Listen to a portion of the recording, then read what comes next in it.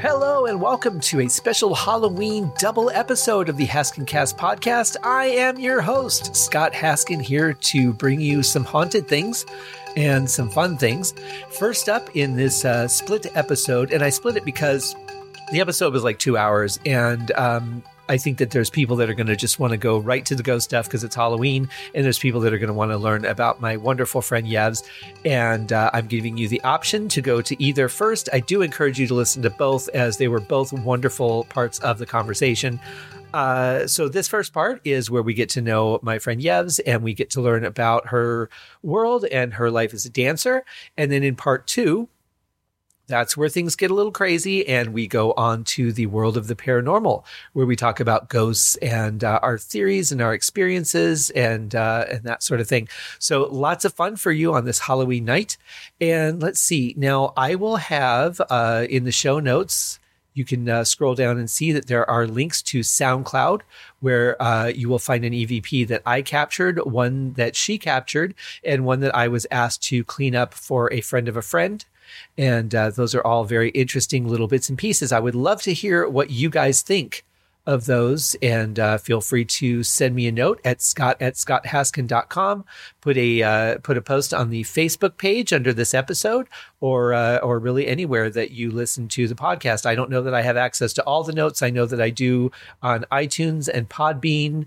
I'm not sure about Google Play. But definitely those, probably not Spotify, but feel free to leave notes. Hopefully they will get to me, or if you want to be sure that I receive them, so like I said, send them to scott@scotthaskin.com.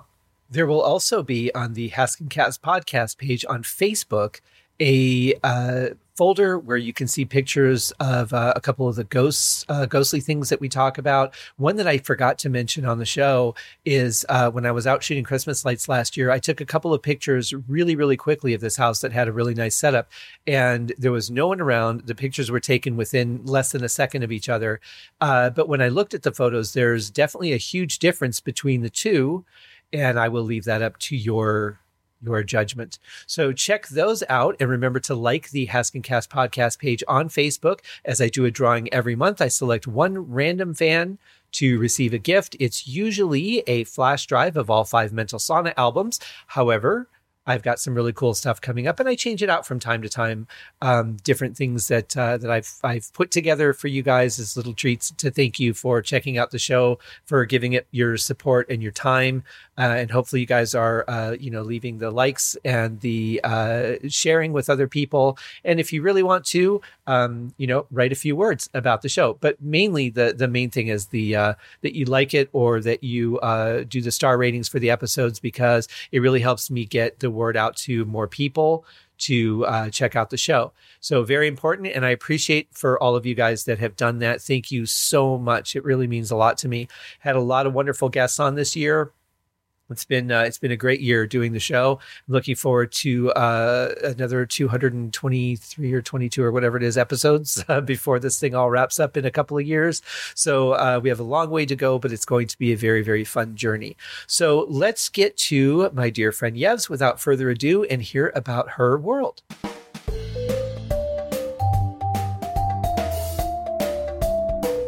All right, ladies and gentlemen, I am very excited to bring on my next guest. We've known each other for many, many years. We've only seen each other in person a couple of times, though, back in the days of me playing in bands. And I played in a band where she was dating the singer. And that's how we connected. And we've been friends ever since. And let's bring on Yves Sturdevant. Yves, how are you? Hey, how's it going? How are you? I'm great. Thank you. How are you doing? I'm doing really well. Thank you. I'm so excited about our topic because it's Halloween. It's not Halloween for us, but it's Halloween when this comes out. And we're going to be talking about ghosts and haunted things. How exciting. It's my favorite time of year. I love it so much. It is. It's the weather. It's the difference in the way the sky looks. It's all the pumpkins and ghosts and little things that are out in the stores. It's the whole package. Yeah, the light is very beautiful. It's just great. It's a great time of year. It is. And we're recording this during the day, and I was originally going to suggest that we do it at midnight because that would just be kind of perfect for the topic. But I have a scented candle on that's autumn scented, so I feel like I'm in the zone. You should probably, I don't know if you can do this, but add like wind noises or Ooh. bat wings flapping or something, some kind of spooky sounds. That's a really good idea. Yeah. I could add like a little creepy sort of background. Maybe I'll do that. That'd be fun. Yeah. Yes, I think you should. I am not adverse to creating evil soundscapes. This is one of the many great things about you is that you are down for those kinds of things. Well, thank you. They had that song for Christmas called "The Most Wonderful Time of the Year," but I really think they were singing about Halloween, but they knew it wouldn't sell, so they made it a Christmas song. I agree. Yeah, I agree. I are you a pumpkin spice fan? I do like spices, but I don't know if you get the pumpkin spice flavorings, but it always comes in this like really sugary, syrupy stuff, and I'm just not a fan of the super sweet syrupy stuff. If they could add the spices by themselves, I actually made my own pumpkin spice that I carry around in a little jar in my backpack, and I just sprinkle that on stuff. But I use it all year long. I don't confine myself to just this time of year. So you are the coolest person ever. The long answer is yes. I like pumpkin spice. I love that you do that. And, I tried to hoard, because you're right, there's a lot of different levels of sweetness depending on the product that you get. And I really have gotten away. There's I've tried just about everything that I can find. There are some things I won't, like sparkling water, that just doesn't sound good. But and Triscuits, I will not try the pumpkin spice Triscuits. That's just a bad idea. Oh, no. That just sounds terrible. Exactly. But I think that I've tried to hoard a lot of pumpkin spice products so that I could spread them out during the year. But for me, without the cooler weather, without the sky looking that different tint that it has, and without all the feels, it just isn't. It's less enjoyable for me. It's more about the experience. Yeah, you enjoy the whole encompassing experience of fall. Yes. I hear you. Yes. Yeah. And I grew up in Michigan, so it's a little different than it is here in Vegas. But the falls here are nice. They just start a lot later and they're a lot shorter. Yeah. But you're in Colorado. I am. You get a good chunk of weather out there. We do. Our fall feels very, very short. It seems like it goes, summer's long and very hot, and then we get a few very beautiful, perfect, shimmery fall days. And then we get snow and ice and frost, and it's so cold and everything hurts. And then the next day it's super hot again, and it's summertime. And it's just kind of like a sporadic. You get little tiny pieces of fall, and they feel very much like precious gems that you're like, yay, today is one of those beautiful fall days.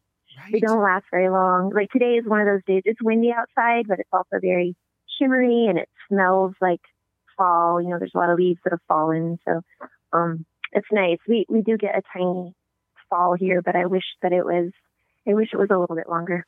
Well, and I know that the climate has changed over the years. Even in Michigan, it's not the same as it was when I was a kid. But when I lived in Colorado, I kind of felt like for the weather on the calendar, every day should just be a question mark. And every hour you should update it, because you can have a beautiful morning and then it rains and then it snows and then it turns into a blizzard and then the sun comes out right before it goes down. You get it all in one day. Yeah, and you have to bring 3 different outfits to work. You go to work in the morning in your polar fleece wear, and then by lunchtime you're in your shorts and your tank top, and then by evening you have to put your sweater back on. Every season in one day. That's pretty common. Yeah, it's all about the layers. I was born here, and I've lived my whole life here, and I've never, I don't think once, been prepared for the weather here. It's like it's always a guessing game. Like, it's cold right now, but it's probably going to be hot later. Yeah. Right. And so, but I think really layers is about the best you can do in a climate like that. Yeah. Yeah. You're right. The bigger question is, how early do you leave for work? Because you can leave a little early just in case there's weather conditions out on the road, because you can have a sunny day and still have black ice on the road and be sliding all over the place. Yeah, it's true. I don't miss that. The morning that I decided, because I moved from Colorado to Arizona and then back to Colorado, and the morning that I decided to move back, I was on my way to work. I was working at the Pro Sound office in Boulder. And I tapped my brake. I hit a patch of ice and I slid and I stopped about 6 inches from a police officer. Oh, no. And I thought, yep, I've made the right decision to leave here. I wonder how common that is for people here because, I don't know, it kind of seems like there are always surprise days of black ice and that there are always red lights at the bottom of every hill. Yeah. And I've definitely slid into a police officer at a red light, terrified. Because I remember at the time I was like, I was a teenager. I don't think I had insurance. I maybe didn't even have a driver's license. Ooh. And I was on my way to, I don't know if you remember the lab, that like alternative club that was on Union and, I don't know, Shelton or something like that. Yeah. And the annex was downstairs. Mm-hmm. And there was there was a light at an intersection at the bottom of the hill. And I saw the cop, but there was just nothing I could do. I didn't know about the tapping your brakes thing that you should do. And Mm-hmm. so I just slid very slowly right into a police officer. And I think he just kind of stuck his hand out and waved like, it's okay. Yeah. People do this to me all the time. Yeah. But I bet you that's like a typical Colorado story. Yeah. Sliding into cops on icy days. Now, Colorado Springs has grown tons since I've last been there, because I think the last time I was there was in 98. And, but if I recall, the worst spot, the spot that I always feared driving on for about 6 months out of the year was the intersection of Austin Bluffs and Union. Is that I think that was the one. The bottom of the hill. Yeah. Over by the college. Yep. That was the one. I think so. I think that's terrifying. And I go through that intersection on my way to work sometimes. It's a terrifying place. It's always very congested. Mm-hmm. It's always very busy. Yeah. Yeah. On icy days, it's just like, holy crap. Yeah. Well, I'm glad that you're okay and that you didn't get arrested. Thank you. You as well. I'm glad the same for you. Yeah. Well, it was kind of the same thing. I mean, I think he knew that there was absolutely nothing I could do. And I didn't actually hit him. I was just you can't get much closer than 6 inches as far as the timing goes. And right. Yeah, it was wild. But he just waved, he rolled down his window, made sure I was okay. And then he actually cleared traffic for me so I could cross the road. And I thought, wow, maybe I should just do this so I can get places faster. Right. But I don't want to risk it. It's not worth it.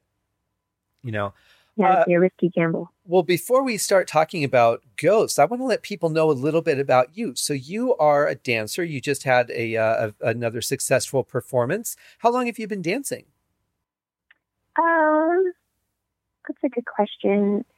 I think I took my first dance class after I got laid off from Intel in 2009. So I don't know, I guess is that almost a decade now? Yeah. Yeah.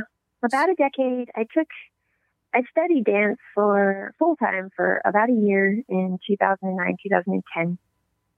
And met some people through taking all of these classes and started a troupe together. And, obviously the girls that I dance with have been dancing for a lot longer. And we just kind of do stuff, for, I don't know, it's kind of campy fun. We're obviously, I've been doing it for about 10 years with some really wonderful people, and I'm very, very lucky and very happy. We still always come together once every couple of weeks, no matter what, over the past decade, to either come up with new choreographies, practice, or just eat pizza and talk, whatever. Sure. But, well, you have to bond. It's not even just about the performance and always working on the performance itself, because part of working together is just learning each other and learning how to, how each other's works. But it's interesting that you found that later in life. Was that not something that you had a passion for as a child?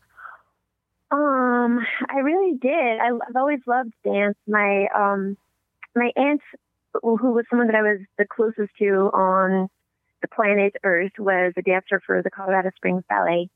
And she passed away in 2007, around the same time that I was laid off. And there were just these different events that led me to it. I was in a coffee shop kind of the day that she died. Actually, I left the hospice care to go to Pikes Perk and just sit there and I got a cup of tea and just trying to feel how the world felt, in this new beginning. I don't know if you've ever lost anybody that you're really close to, but it's like all of a sudden your whole life is completely rewritten for you.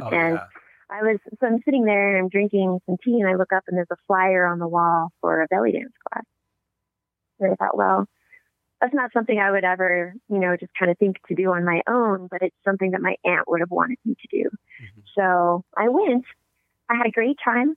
I was given a little bit of a stipend to go back to school, and I thought I'd been given a severance package, and I just kind of thought this is the only time in my life where I'm not going to have to be working, and I have a little bit of money, so I should take advantage of this time and do something that I've always wanted to do but didn't have the chance to do because of either funds or the life situation or whatever.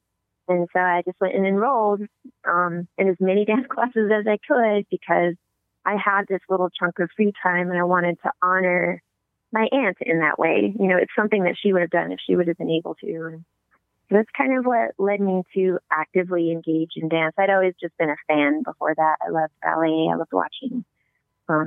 I used to get up in the middle of the night and watch ballet on PBS, and but I guess I just never really thought that that was something that I could do. Mm-hmm. Wow. And just kind of went for it out of the sake of like, you only live once, life is so short. So why don't you go ahead and take this class and see what happens? And it changed my whole life. I met some of the best people I've ever known in my whole life through a flyer on a wall in a coffee shop. That's amazing. I love the story because it's something that you had an emotional connection to, but you could also appreciate the art as a fan of the art before you became a part of it. How long did it take you to really start feeling comfortable? Because it's so physical and it's so, I don't know if putting yourself out there is the right word, but like you have to be really comfortable with your body and motion and not really have a lot of inhibitions, I would think, to be a dancer, especially in the beginning. Oh gosh.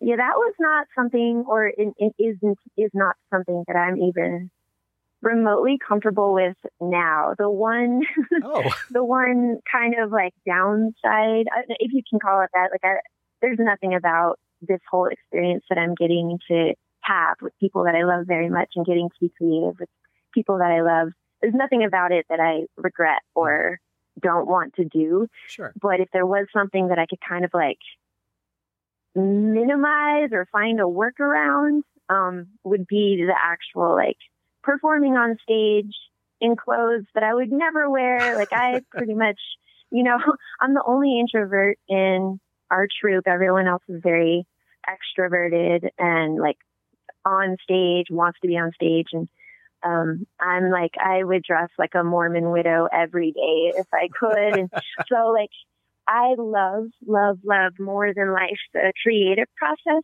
of just getting together with people and working on choreography or building a relationship with a piece of music where you get to express it through different parts of your body. And dancing, the act of dancing actually comes very, very, very naturally to me. Like I just love to move. Whether or not it looks pleasing to the eye is a whole different story, but that part in and of itself is not anything that I've struggled with. And of course, when I had a lot more time to study and be in the studio all the time, and I was taking dance classes full time, I was in a lot better physical shape where the movement looked a lot different because I was a lot stronger. And, but all of that sort of like that part of it came very naturally to me. I loved it. I loved stepping into an empty dance studio, and like the second my bare foot hits the floor, I'm like ready to go. I don't care what I look like. I don't care, nothing. There's no inhibitions at all. I'm just ready to engage in that space with the people that I care about. But the part about like, having to put on like a saucy costume and, wear all of the makeup and kind of look appealing or try your best to look, I don't know, and then go on stage and shake it so that everybody like cheers and stuff. That is a huge struggle for me. But I just tell myself it's like, as a dancer, when you're coming up with choreography and practicing, you're putting months of time and energy and work into coming up with like 3 minutes worth of a performance. So all of that time behind the scenes and all of that work, I love with my whole heart. And going on stage for just 3 minutes to perform it is the tiny, tiny, tiny little piece that I just do because you kind of have to. Right. Well, that's one of the amazing things about art too, is all the work that people put into things. Like they'll practice a play for months to do a 3-week run or like that. I worked on set for 18 hours once to do a 60-second commercial. Cow. And I mean, it's the amount of work that goes into it is so unbalanced with the time of the actual product. And then you're done with it. And then that's it. And then you go, okay, well, now what's next? What's next? You know, it's not like you're going to be performing that over and over.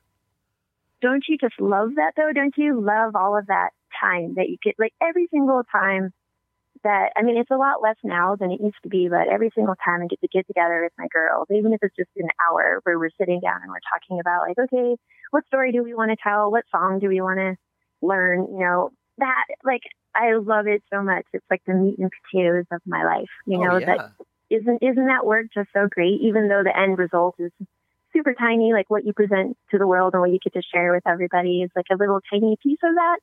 Yeah. It's so wonderful. Like I feel so grateful to get to do that. I would agree with that. And the little bit of theater work that I've done, I can certainly identify with that. The great part to me is just watching it grow from the time that I've been given a script to watch it, you know, to the table reads, to the stage reads, to the, you know, performance when you go off book, and then the costumes come in and all that. It's just another like exciting, flavorful burst at every little step along the way. And then the excitement of finally presenting that to people and hope that they enjoy, even though they have no idea everything that you've done to get there, they just see what's hopefully going to be something really enjoyable to them. It's a cool process. So I have to ask you, what does and I love that it's specifically a Mormon widow that you would dress like, but how does a Mormon, because as soon as you said that, of course, my first thought is I'm picturing Amish clothing. What does a Mormon widow dress like? You know, this is a really good question. I should look it up. I actually don't know any Mormon widows, but I'm assuming they are modest.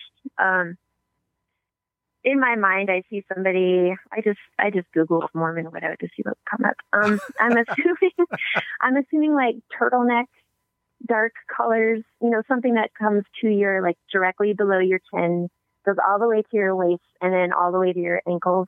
This is what I'm picturing in my mind, but I'm of course saying that without ever having known a Mormon widow. Let's see. Yeah, not a lot of. Yeah, I don't. What I pictured in my head is not coming up on Google Images. You're not having luck with Google today, but as we found earlier before we started recording. But yeah, that's kind of what I picture, like one of those skirts and I've never worn a skirt, but when I see a woman that wears a skirt that's almost all the way down to the tops of her shoes, and it doesn't have like a lot of give to it, I don't understand how you comfortably walk in something like that, because you really can't stretch or move. You can take short steps. I think it depends. I don't think I've ever worn an ankle length skirt. Maybe I have. Yeah, I probably have. For performances or something. If there's a lot of fabric and you can spin and it widens out. If it's not form fitting, you can move quite freely in them. Yeah. I would think. But I mean, like I see like people like really take short steps because they're really pushing the boundaries of how far they can stretch that fabric. And I think, why did somebody make that? And then why did somebody purchase it? And why did they put it on? And why did they not change into something else after they realized that? You know? Maybe it's super comfortable. Like if this was a fashion option for me, I would wear just like a giant piece of sweatered fabric, just a giant piece of knitted, soft fabric that only had like a hole for my face to stick out, which would only be necessary because I would have to pee and breathe. Right. You know? Yeah, that helps. And then just completely, I would just be a big sweater blob if I could, because it would be warm, it would be safe. I would wear this if it was, if it was something you could get off the rack. So the people that you see, the lady that you see in the long skirt is probably just like super comfortable and it's basically like wearing your bedding, your your Yeah. comforter out into the day. I think I tend to think more functional than fashion because I'm not on stage. I'm not really trying to impress people and as far as my physical side goes. So I think I tend to think utility more than anything. But I have seen sweaters like you're talking about where the head comes up almost like a diver's mask and you just have like a round hole for your face and they go all the way down to depending on how tall you are, they would go all the way down to like your ankles. So if you wore them with like boots or socks or something like that, you would be just completely covered except for your hands and your face hole. Well, this is wonderful. I love this. It just sounds comfy and like you're a little caterpillar in your cocoon. Yes. Waiting for the warmer days. Yeah. Yes. If I find that link again, I will send it over to you. And you'll just laugh because you'll know why I'm doing it. So, but thinking in terms of the costumes, and I always like to ask this question because I think it's an interesting time for transformation during a piece of art. You're practicing, you're coming up with the moves, but when you put the costume on for the first time and you see your girls in their costumes, is that when things start to really come alive for the performance for you when you've hit that level? Yes, for sure. That's when it's like stage ready. Before that, it's just like work and time and good work, the good kind of work, where you're sort of thinking about this but once you put your costumes on and you're on stage and assuming you've not forgotten to take off your pants before you went on stage, which I did this weekend, because I can't believe I did that. But anyway, and your costume stays together and nothing falls off. Yeah, that's when there's vibrancy. The choreography even looks a little bit more better. There's more zhuzh to it when you've got these, kind of pretty or glamorous or sparkly costumes on and the stage lights are on you and the music is really loud. And yeah, it's a good time. Well, and also it looks more cohesive. If you're just, you guys are all just wearing whatever and you're moving together, but you don't have that, that visual connection. It really changes the whole feel of it. And because so much of what we do as artists is emotional connection, I think that visual thing really plays on the subconscious side of it.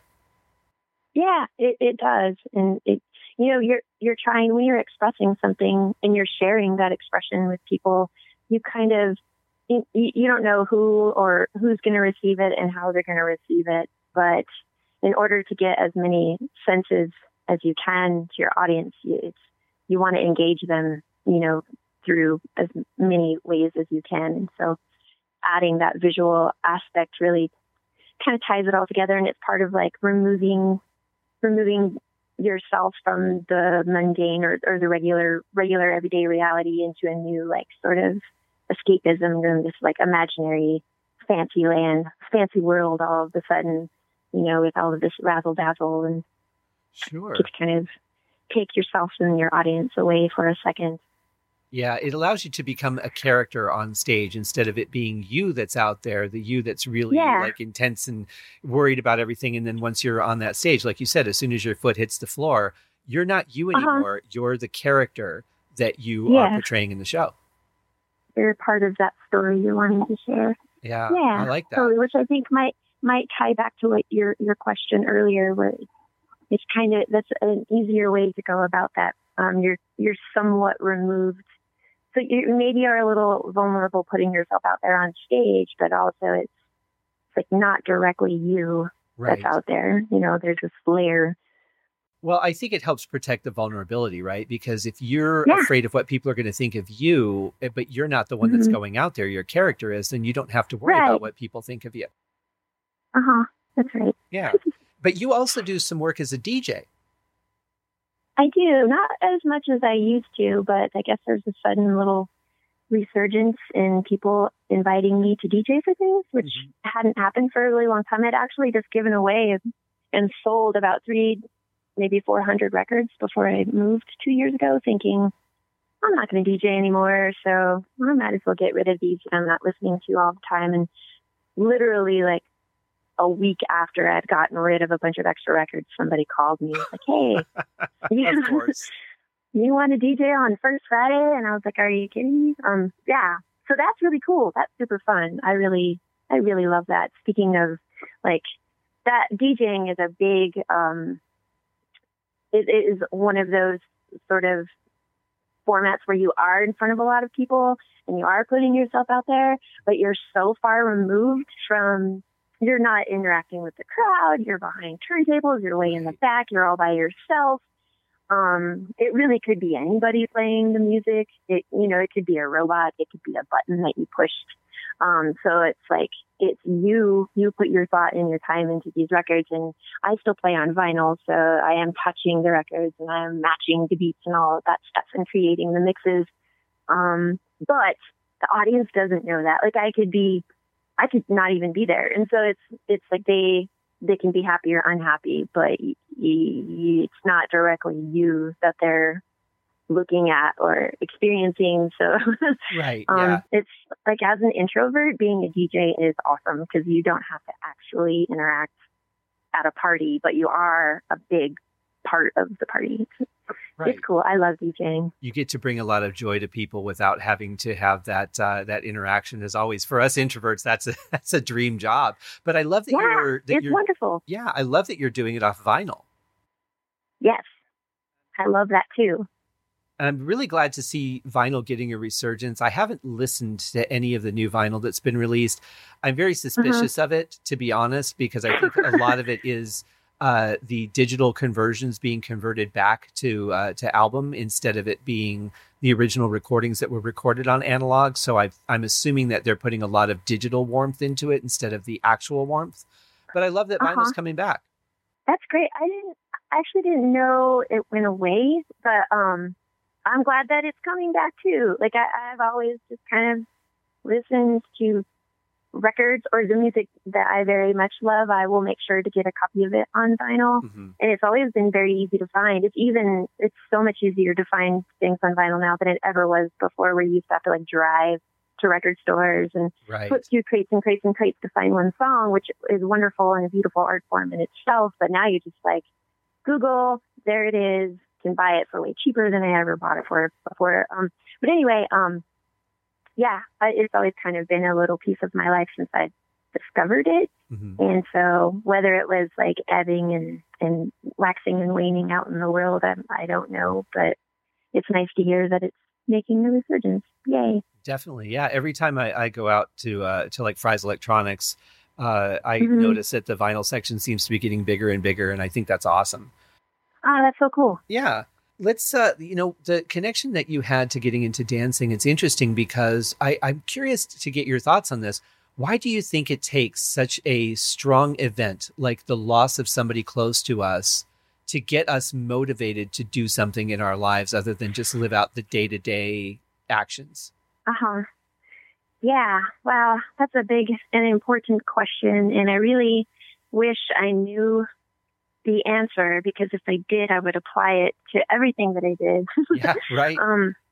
But, I really don't. I think it's so easy to get caught up in your day-to-day life, especially if you're just trying to pay your bills and you're, trying to make sure the people you're giving your best to, the people that you're closest to, and every day is like, okay, I can do it. It's like a putting one foot in front of the other experience. And then before you know it, like, that's your habit or your ritual, and you've kind of become removed from the fact that it's okay to spend time not working, to spend time like relaxing and reading and being creative if you are a creative person, which I think everybody is a creative person in one way or another.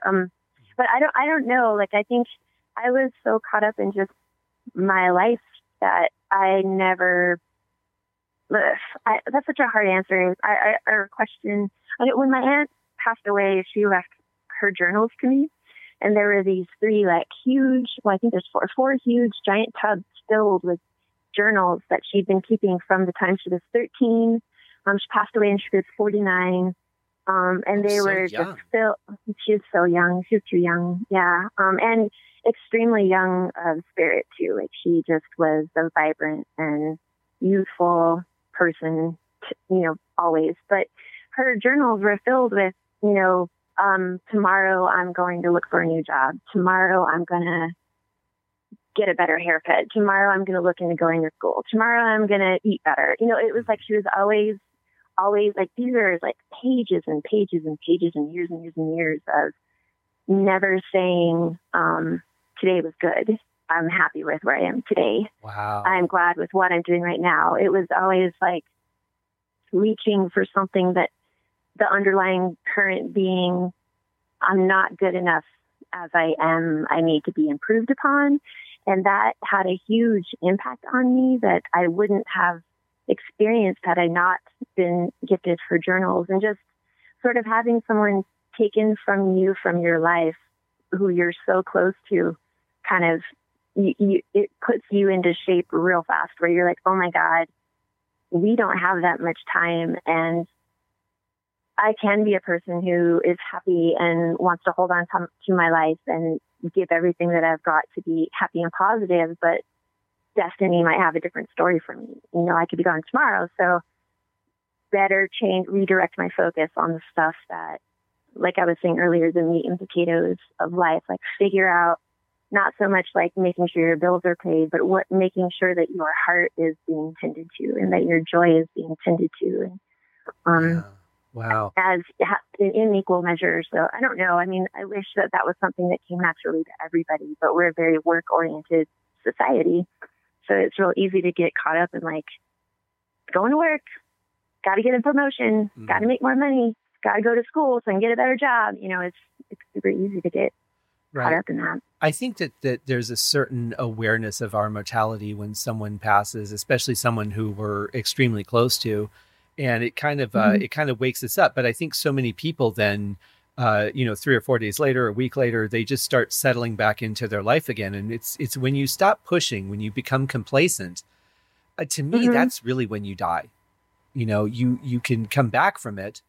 But if you're not pursuing things that make you happy, if you're not doing the things that you want to do with your life, it's going to pass by and you're going to look back going, what if I would have, or, you know. Right. Like, holy crap. Like, you want to think about what kind of journals do you want to leave when you're gone? Do you want to leave pages and pages of, you know, today was awesome and I did this thing that I wanted to do and it didn't go so well, but I did it anyway, or whatever, you know. Yeah. Or like pages and pages of like, I need a better haircut, you know, I need new shoes. I need, you know, it's just, I think there's also a lot of weird roadblocks put in place where you get convinced somehow that you shouldn't or can't do things. Like you were saying, starting dance later in life, like a lot of people wouldn't even think of that. A lot of people would sort of think, oh, it's too late for me to take a dance class. You know, if I'm, you know, older than 13, I probably shouldn't take ballet because it will never go anywhere. I'll never, you know, make it to the New York City Ballet or whatever. Right. But looking at that in context of losing somebody and being reminded of how short life is, you just kind of like, I'm going to take that class. I don't care if I don't make it on the New York City Ballet stage. I just want to experience dance. I want to know what that feels like to express with my whole body. I don't care how long, you know, I have gone without dance, or I don't care how many people think I can't, like, you know, or whatever. Like, you just, there's so many systems in place to tell you that you can't, or it's too late, or it's silly if it can't add up to something bigger, or, you know, there's just a lot of things telling you no out there in the world, and you've got to kind of jump over that and just try it anyway, see what happens. I agree. And I think one of the biggest problems that we have in society is just this idea that we're not good enough, or that we don't deserve to do the things that we want to do. And we've got to get over that, you know, as an individual and as a group. We have to look at everybody and go, every person on this earth deserves to live the dreams that they want to live, providing, my caveat is that they're not doing anything that hurts anyone else. Right. And I think there's plenty of room 100%. For everybody. If 90% of the world wanted to dance, we would accommodate it, you know? I agree. So that's my big message to the world on this Halloween night is stop it. Just stop it. Just go for it. Yeah. Yeah. So do you think that people that don't live those happy lives, that kind of have that regret, do you think that those are the people that stick around after their death to stay miserable, or death to stay miserable even longer?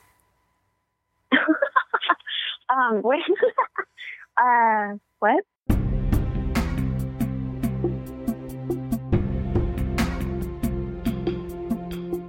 Well, honestly, I don't think I could have asked for a better place to cut the show. That was just perfect.